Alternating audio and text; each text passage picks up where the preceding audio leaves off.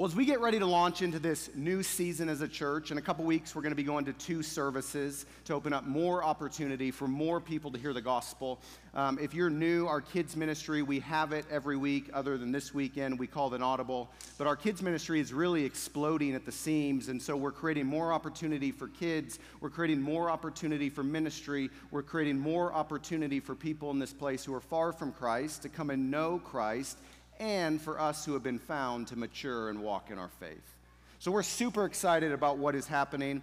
And I just want to, this morning is really just the weekend that we have chosen before we launch into this next series. We've been praying through who are we as a church? Who do we want to be? What are our values? And hear this before we get going. It's not just who we are as Veneration. We have prayed through this as a leadership team, and we really believe this is who we are as Christians. If you haven't noticed, there's a magnet on each one of your chairs or the bleachers. If there's not one, there's one on the table on the way out. And it's really our values that we're going over this morning, praying that God would really make us this kind of people. So you ready? Are you ready to roll? Man, that was weak. All right, there we go. That's what I'm talking about. God, we thank you for this morning. We thank you for all you're doing in this place. God, I pray even right now as we roll out these values, God, every one of them is based upon your word. Because at this church, we stand on 3 pillars: prayer, the word, and worship. And everything we do comes from that. So God, I pray that you would use this to make us the people that you want us to be. God, that we would become a people that pursue you and love you above all else. God, we are here for you because of your name, because of your glory. So God, would you just move in this time? Would you seat your desire deep upon our heart? And we pray it in Jesus' name. Amen. So we're just going to launch right into it because we're a little short on time, but that's arbitrary, right? Number 1, here we go. Here's really who we want to be. There are 8 things. As we were praying through these, we're like, man, we don't want too many, but we don't want not enough. And so it was like that praying through balance of how many do we have, and we came up with 8. We threw some out, and we kept some in. But here we go. Number 1 is this: that we are a people of grace. We give that which we have received. Ephesians 4:32 says this: be kind to one another, tender-hearted, forgiving one another, as God in Christ forgave you. Really, grace at its core is the message of the gospel.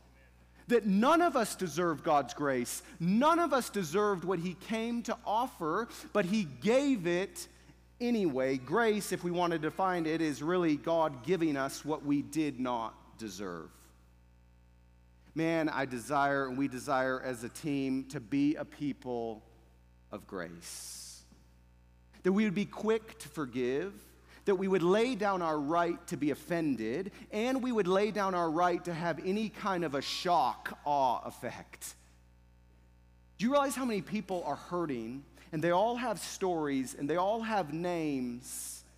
And when they come with a story, I don't want to be a person that's like, dang, shock wipes over my face because of this crazy story they have, because God is pursuing them and he loves them, and we are to do the same, to understand people's story, to extend grace to those who are far from him. And in our marriage, has your husband or wife offended you? We're a people of grace. Are you struggling with something, a family member? Has someone offended you? We lay down our right to be offended. Why? Because we're a people of grace. Why? Because God extended the greatest grace the world has ever seen to us. Did you know that we cannot extend grace until we understand the full measure by which we have been given grace? If we would marinate on that, if we would rest in that, what Jesus has done for us, I promise you this, that we would have a whole lot more grace for other people, because we would realize the grace that has been extended to us. Because Christ forgave us. Did you know that we cannot forgive until we realize the full weight by which we have been forgiven ourselves?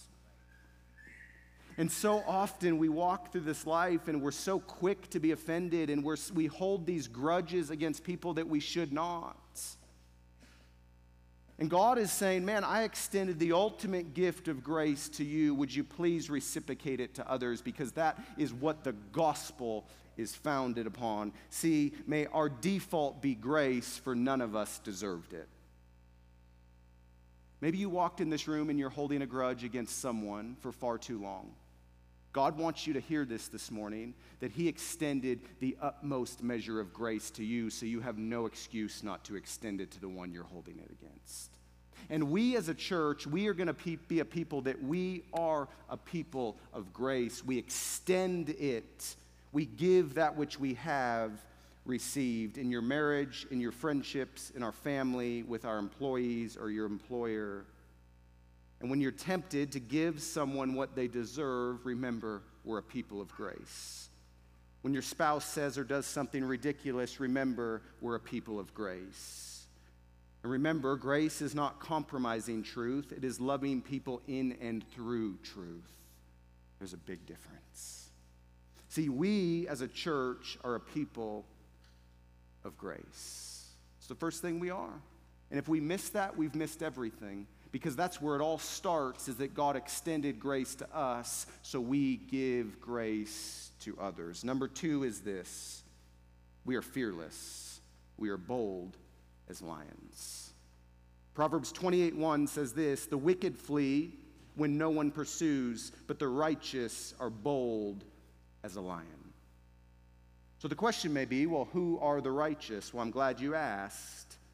Those who have been redeemed by the blood of the Lamb. 2 Corinthians 5:21 says this: for our sake he made him to be sin who knew no sin, so that we might become the righteousness of God.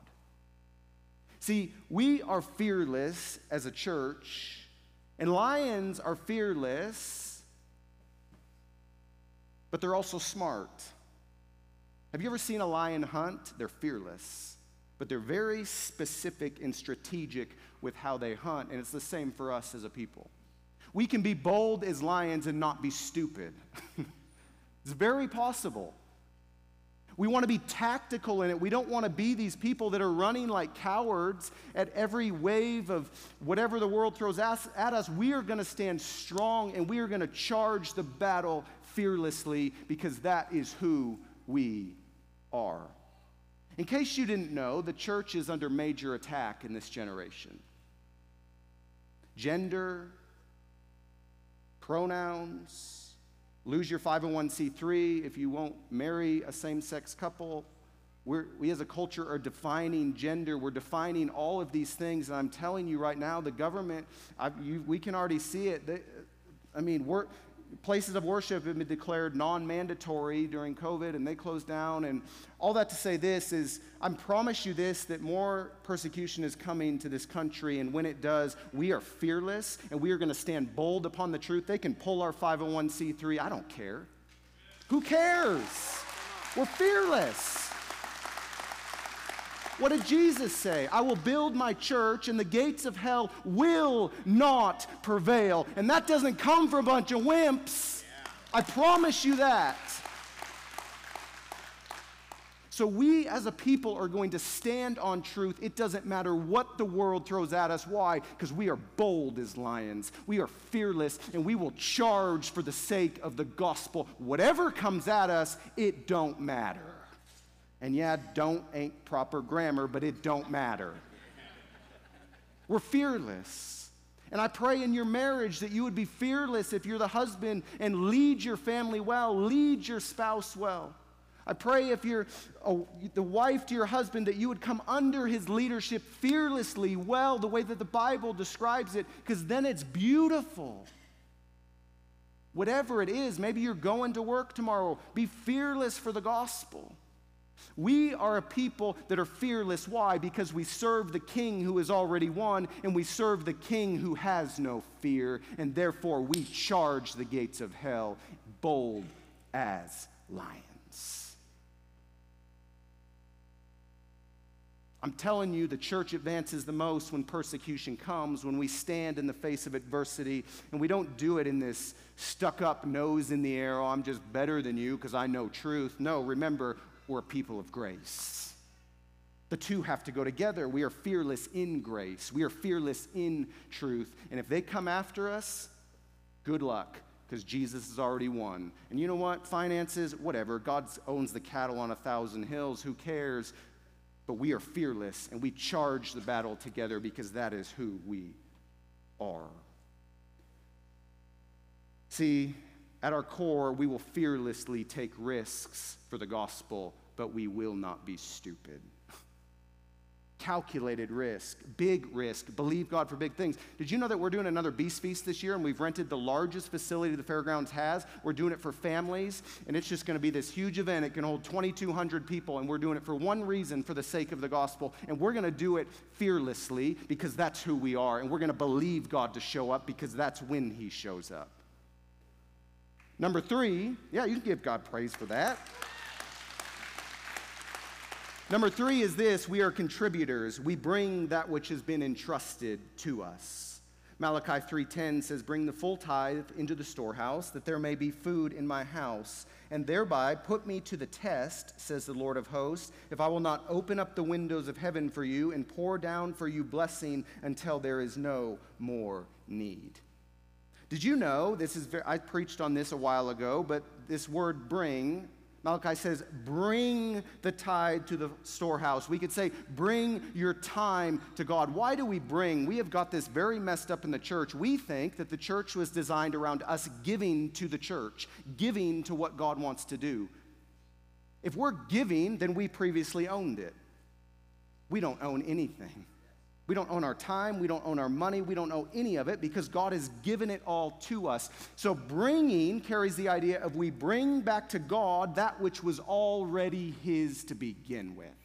It's not ours to give, it's ours to bring. And we are contributors. Why? Because God has given us everything, and so we're just giving back to him what he entrusted to us. That is time, that is money, that is everything. We are contributors to what God is doing in this place for the sake of the gospel, and we will bring our time, we will bring our money, we will bring our resources, we will leverage the gifts that we have, we will bring our giftings and our talents. Why? Because they're all God's to begin with. We've missed it. Give to the church. Why give to the church? I mean, just because you throw the 20 in the plate? I mean, that's crazy. I'm not asking you to give money this morning. That's not even what I'm saying. God is so amazingly taking care of this church. And I've preached one sermon on money, and that was in Malachi. We're not concerned about that, guys. It's all God's to begin with. We're concerned about being the type of people that would contribute to the kingdom of God, that would bring back to him what is already his because it was his to begin with. So we need to shift our thinking of we're giving of our time and we're giving of our money to know we're bringing our tithe and we're bringing our giftings and we're bringing our time. Why? Because it's all been given to us anyways, and it's all for the sake of the gospel. So here's the question: what can you bring and what can you offer? Allison already said we're 10 volunteers short on kids, and we probably need 10 more for teardown, but going to 2 services. Is there some talent that you can bring, that you can offer, that you can contribute to what God is doing? Number 4 is this: we are worshipers. Our gaze is fixed on heaven. Colossians 3:2, so set your minds on things above, not on things that are of the earth. Gaze, I looked it up this week, and it means to look steadily, intently, and with fixed attention. It's very easy to go through this life and fix all our attention on really things that don't really matter. I mean, they do matter, but in the scheme of eternity, they don't really matter. We spend a lot of time on the carnal and in seeing everything that we need to take care of now, and when our attention is focused there, we naturally begin to worship that. Because we are wired to worship, and we will worship where our attention is directed. It's just how it is. If all your attention is on summer in your boat, sorry, but you're worshiping your boat in the summer. Is it bad? Absolutely not. Enjoy the boat. Enjoy summer. I love it, man. My thing can be guns. I've had to quit buying guns. For one, I can't afford it because I had a kid. But 2 is, it's just I had to check my heart. because I can easily worship those things that I give myself to, but our gaze is not fixed on here, it's fixed on there. This is not our home, that is our home. This is just our earthly tent. And we as a people are fixed, gazed upon heaven, that we are just drawn there, that we just worship there, that when we're fixed on heaven, we are a people of grace. When we're fixed on heaven, we are fearless. When we're fixed on heaven, we are contributors, because we see that this is really all that matters, is our gaze is fixed on heaven. That's why we exist as the church. We don't exist for ourselves. We exist to give glory to the one who has given everything to us. See, as for us, our gaze, our attention is fixed solely on heaven, where Christ is seated at the right hand of the Father, the place he is returning from to make all things new. Man, what would it look like if we were a bunch of worshipers? It's one of our pillars that just gazed upon heaven, gazed upon the things that God is doing, worshiped him for who he was. I promise you that our hearts and our lives would look completely different. What an amazing thing to be a worshiper of the King of all kings, to whom all creation bows, and to whom he has defeated and already won the war. We are worshipers. And if we ever miss that, we have missed everything. Number 5 is this. And I love this one, and I need this one. We actually were praying through this one. Do we need this one? Do we not? And I told Marcus and Tyler, I said, I need this one. I need it because I know myself, and it's this: we trust his timing. We move when marching is heard in the trees. A little context here. 1 Chronicles 14 through 16 is what this value is based off of. But the context here is the Philistines heard that David had been anointed the king of Israel. Starting in verse 8, it says this: when the Philistines heard that David had been anointed king over Israel, all the Philistines went up to search for David, but David heard of it and went out against them. Now the Philistines had come and made a raid on the valley in Rephaim, and David inquired of God, "Shall I go up against the Philistines? Will you give them into my hand?" David asked. And the Lord said to him, "Go up, and I will give them into your hand." And when he went up to Baal Perazim, and David struck them down there, and David said, "God has broken through my enemies in my hands, bursting like a flood. Therefore, the name of this place shall be called Baal Perazim." And they left their gods there, and David commanded, and they were burned, and the Philistines yet again made a raid on the valley. But then hear this, verse 14. And when David again inquired of God, God said to him, "You shall not go up after them. Go around and come against them opposite of the balsam trees. And when you hear the sound of marching in the top of the balsam trees, then go out to battle, for God has gone before you to strike down the army of the Philistines." And David did as God commanded him, and they struck down the Philistine army from Gibeon to Gezer. The first time, God's like, "Yeah, go, strike them down. I've already gone." The second time, God's like, "It's not in my timing. You will not move until you hear the sound of marching in the tops of the balsam trees. Once you hear the sound of marching, go for it, because I've already won the war." We as a people trust God's timing. We don't move until he says go. I can do it, and that's why I need it, because I am very out there, and I've done things that are very destructive because I get ahead of God. What does it mean to trust his timing? We don't get ahead of him, and we don't get behind him. We walk with him. If we can do that, look out. We trust his timing. It's his church. It's his people. Building one day, I pray it comes. Setup can be brutal. But we trust his timing because it's his church, it's his people, it's his mission, it's his plan. We as a people trust his timing. Because see, I'm very susceptible of getting ahead of God. I pray you wouldn't get ahead of God in your marriage and in your family and in your work and in this church and all the chaos of life. Don't get ahead of him because it doesn't end well. Walk with him. Learn what it means to walk with the God of heaven, to trust his timing and watch as he does incredible things.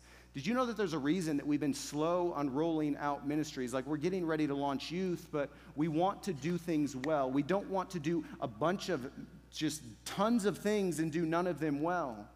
We trust his timing. When he brings the people, when he brings the resources, then we will go into the next season as a church. But to get ahead of him is honestly very scary to me because it's not good. We are a people that trust the timing of God, and we don't move till we hear the marching in the trees.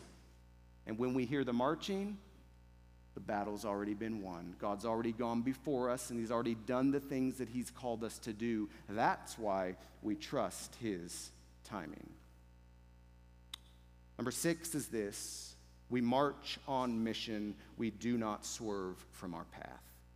Joel 2:7, like warriors, they charge. Like soldiers, they scale the wall. They march each on his way. They do not swerve from their paths. Everything we do as a church and as a people and as Christians is on mission for the gospel. And if it's not on mission for the gospel in this place, then we're not doing it. We're not doing it.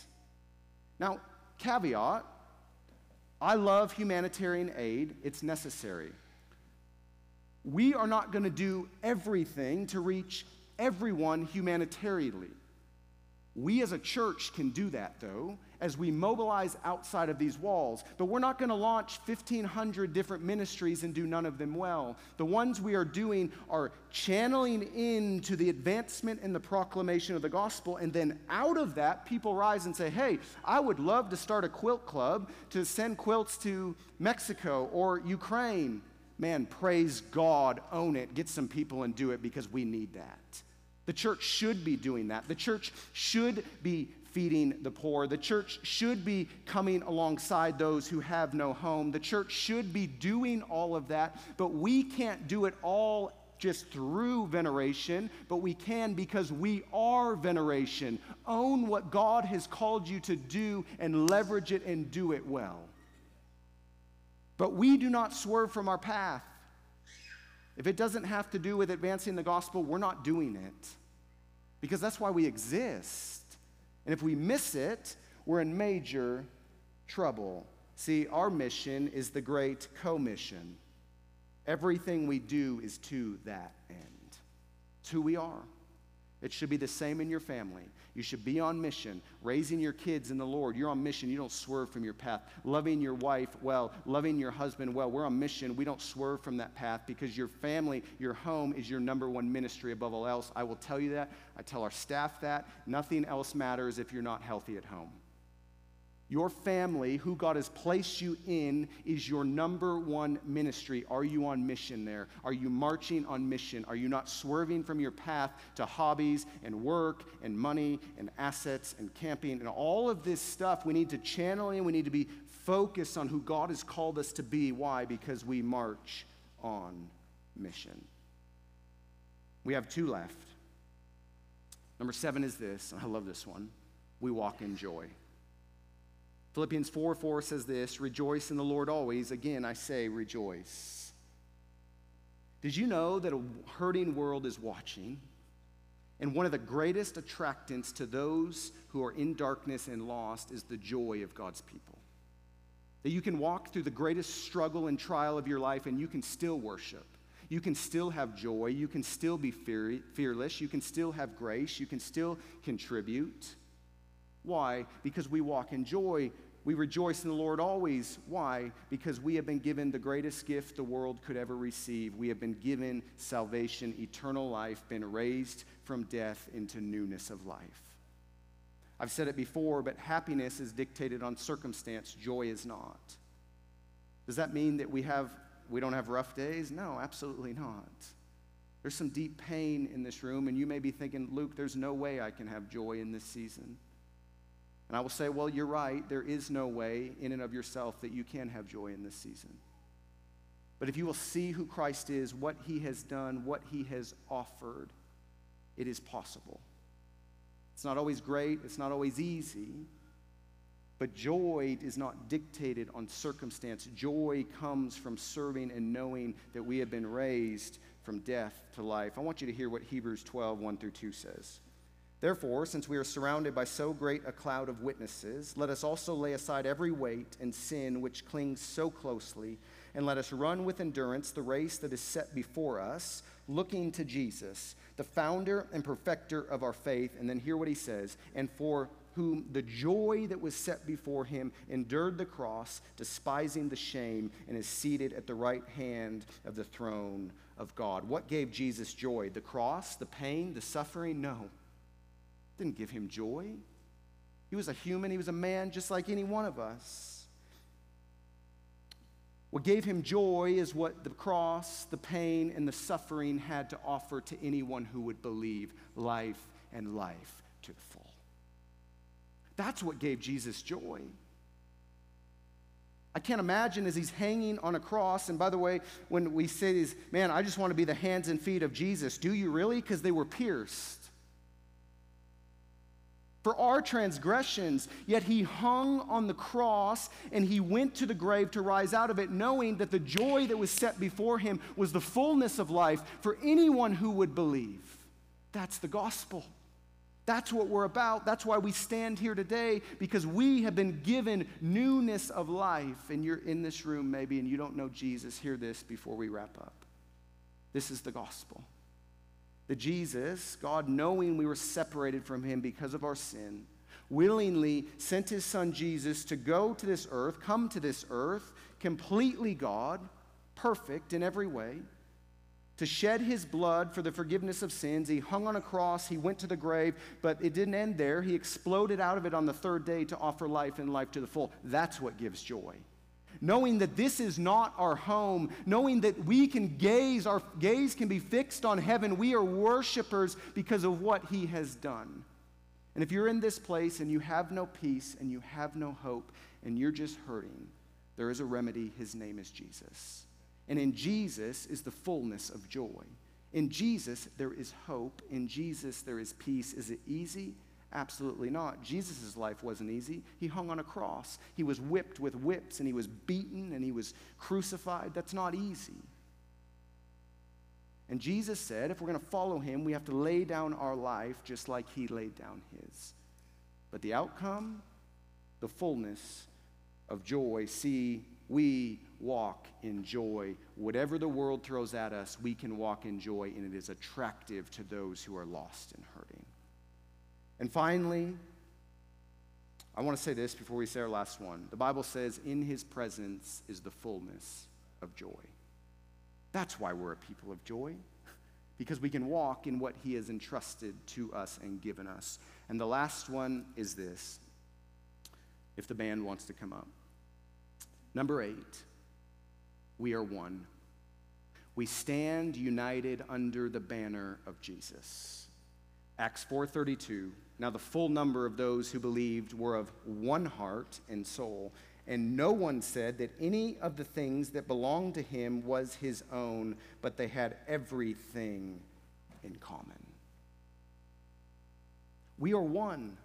We are a family in this place. And the enemy wants to divide, and he wants to destroy, and he wants to cause disunity in this place. But I want to say this, through hell or high water, we stand united under the banner of Jesus. We will not be divided over petty things. When the enemy comes and tries to throw his haymaker, we are one. We defend each other. We fight for each other. When one part of the body is hurting, we all hurt. When one part of the body rejoices, we all rejoice. We are one. We are of one heart, of one soul. And guess what? We stand, the only way to stand united is under the banner of Jesus. See, we're family. We protect each other. We stand with each other. We love each other, and we don't let petty things divide us. We are one. We are in this fight together. We can have our differences. I love it. We need differences. In a room this size, there are many people with different opinions and different differences and different thoughts, and that's beautiful. God gives, He creates us differently to give us different perspectives and different visions of what this is and different things all around. But we can't let the minor little things divide us. The enemy wants to destroy. He wants to divide. Why? Because when he divides us, then it gives a bad name to God and it gives a bad name to the church. But when we stand united under the banner of Jesus, under our King, we can do anything. We can be fearless. We can be contributors. We can be worshipers. We can be one. See, we are in this together. I said a few weeks ago, my calling is not sacred, it's not greater. All are equal at the foot of the cross. We all have different giftings. We all have different abilities. We all have different talents. And if we will bring them and let God do something with them and unite us under the banner of King Jesus, who has come to lay his life down that we might have the fullness of life, we can do anything. Bring it on, hell. Bring it on, government. Strip our 501c3. We're united under the banner of Jesus, and he will prevail. He will fight for his church. He will fight for his people. Bring it on, baby, because we're fearless and we're going after him. But it only happens if we are one. You know what I love about our values? It starts with we are a people of grace, and it ends with we are one, for that really encapsulates the gospel and everything that we're about. Everything in between, that's great, that's who we are, but we are defined by this. We are a people of grace. We give that which we have received, and we are one. We stand united under the banner of Jesus, and if we do that, amazing things are going to happen in this place. And lives that you never thought would be transformed by the gospel are going to be radically transformed. And there's going to be people in this tub when we get a new liner that doesn't leak that are going to be addicted to something, and they're going to come to newness of life. They're going to be strung out, and they're going to meet this King Jesus and say, finally I have a family. Finally I have someone who cares, because I've found my family who we are one. Why? Because someone in this church saw them for who they were, not for who they have been, but for who Jesus saw them to be, who they were to be. And we are a people of grace. Stuck-up noses never brought anyone to the gospel. Well, it may have, but not that I'm aware of. God has given us the greatest gift. He has extended grace, something that we did not deserve, and he's calling us to do the same.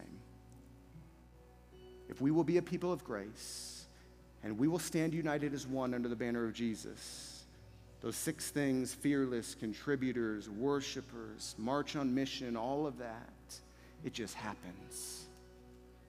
Because we are a bunch of people that walk with Jesus. And if we're not walking with Jesus, forget it and close the doors. I don't want to build an empire. I don't want to build a machine. We want to build the church, the kingdom of God in this place that cannot be stopped, that cannot be wrecked. And God has entrusted us to do it. Who is your one? Who is the one person that you are going to extend grace because we are a people of grace? Who is the one person you're going to bring in and say, be a part of us because we are one, we are family? Who is that one person? And what is your next faithful step? In that next faithful step, remember, we're fearless. Remember, we march on mission. Remember, we are contributors. One little faithful step at a time is what God uses to do incredible things. Are you ready? This is who we are. This is who we want to be, not just as a church, but at home.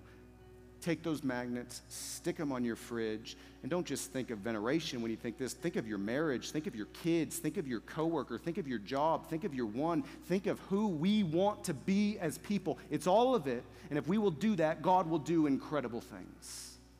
God, we thank you for this morning.